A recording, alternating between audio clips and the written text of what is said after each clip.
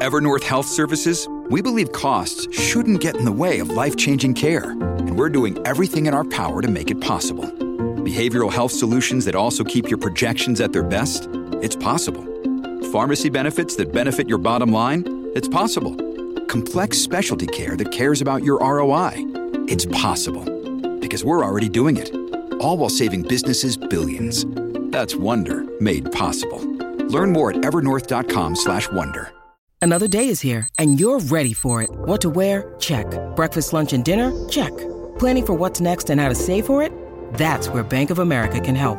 For your financial to-dos, Bank of America has experts ready to help get you closer to your goals. Get started at one of our local financial centers or 24/7 in our mobile banking app. Find a location near you at bankofamerica.com/talktous.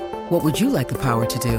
Mobile banking requires downloading the app and is only available for select devices. Message and data rates may apply. Bank of America NA, member FDIC. Look, Bumble knows you're exhausted by dating. All the must not take yourself too seriously and 6'1" since that matters. And what do I even say other than, hey?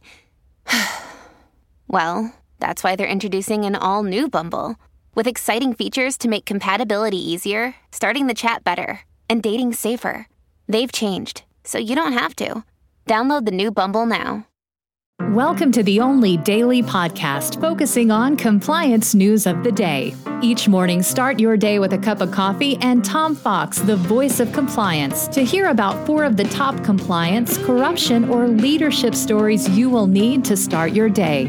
The Daily Compliance News is a production of the Compliance Podcast Network.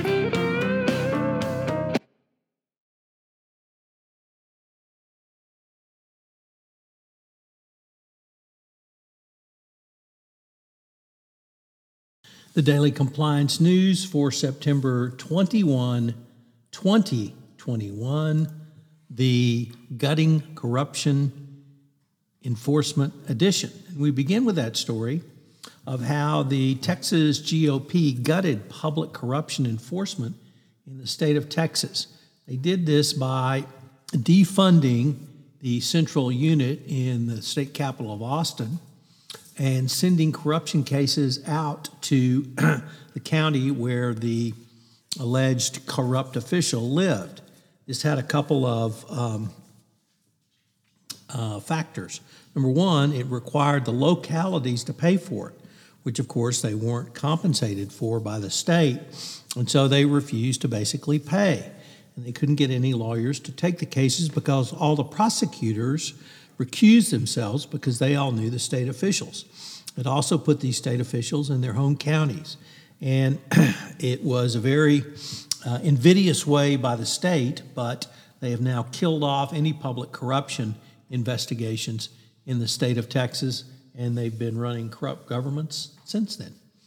Next up, Allianz Asset Management head Jacqueline Hunter is scheduled to depart the company, as reported by the Wall Street Journal. She's in talks to leave the company as it navigates a Justice Department probe into a group of investment funds that suffered steep losses last year. The considerations are long-standing and strategic in nature, according to a statement from the company. A person familiar with the talks says Mrs. Hunt wanted to leave earlier this year before the DOJ notified Allianz about the investigation. She cited clashes over a corporate culture that had accumulated over time. There is no departure date yet, but any successor must be approved by a German regulator. Next up, from a raw story, a first-time contributor to the Daily Compliance News, Facebook founder Mark Zuckerberg is alleged to have agreed to push conservatism on his platform as part of an agreement with the Trump administration. In a new book entitled The Contrarian, Peter Thiel and Silicon Valley's Pursuit of Power, the venture capitalist Thiel told a confidant that he and Zuckerberg met with the former president, Jared Kushner, and their spouses in the White House in 2019, where the Facebook founder promised not to fact-check political speech if the administration agreed not to impose heavy-handed regulations. Obviously, another blow for Facebook, as now it appears it was in league with the Trump administration around the election. And finally, the World Bank has canceled its flagship Doing Business report after the recent investigation showed that undue influence was brought on the auditors of the World Bank. The former head of the World Bank, who's now the head of the IMF, says she did nothing wrong and nothing untoward and no conflicts of interest. But this decision by the World Bank to drop the report speaks volumes about the position the World Bank found itself in because of China attempting to alter data affecting it in the World Bank's ranking. So a very big black eye for the World Bank. The Daily Compliance News is a production of the Compliance Podcast Network and a proud member of C-Suite Radio. Thanks so much for listening. I hope you'll join me again tomorrow.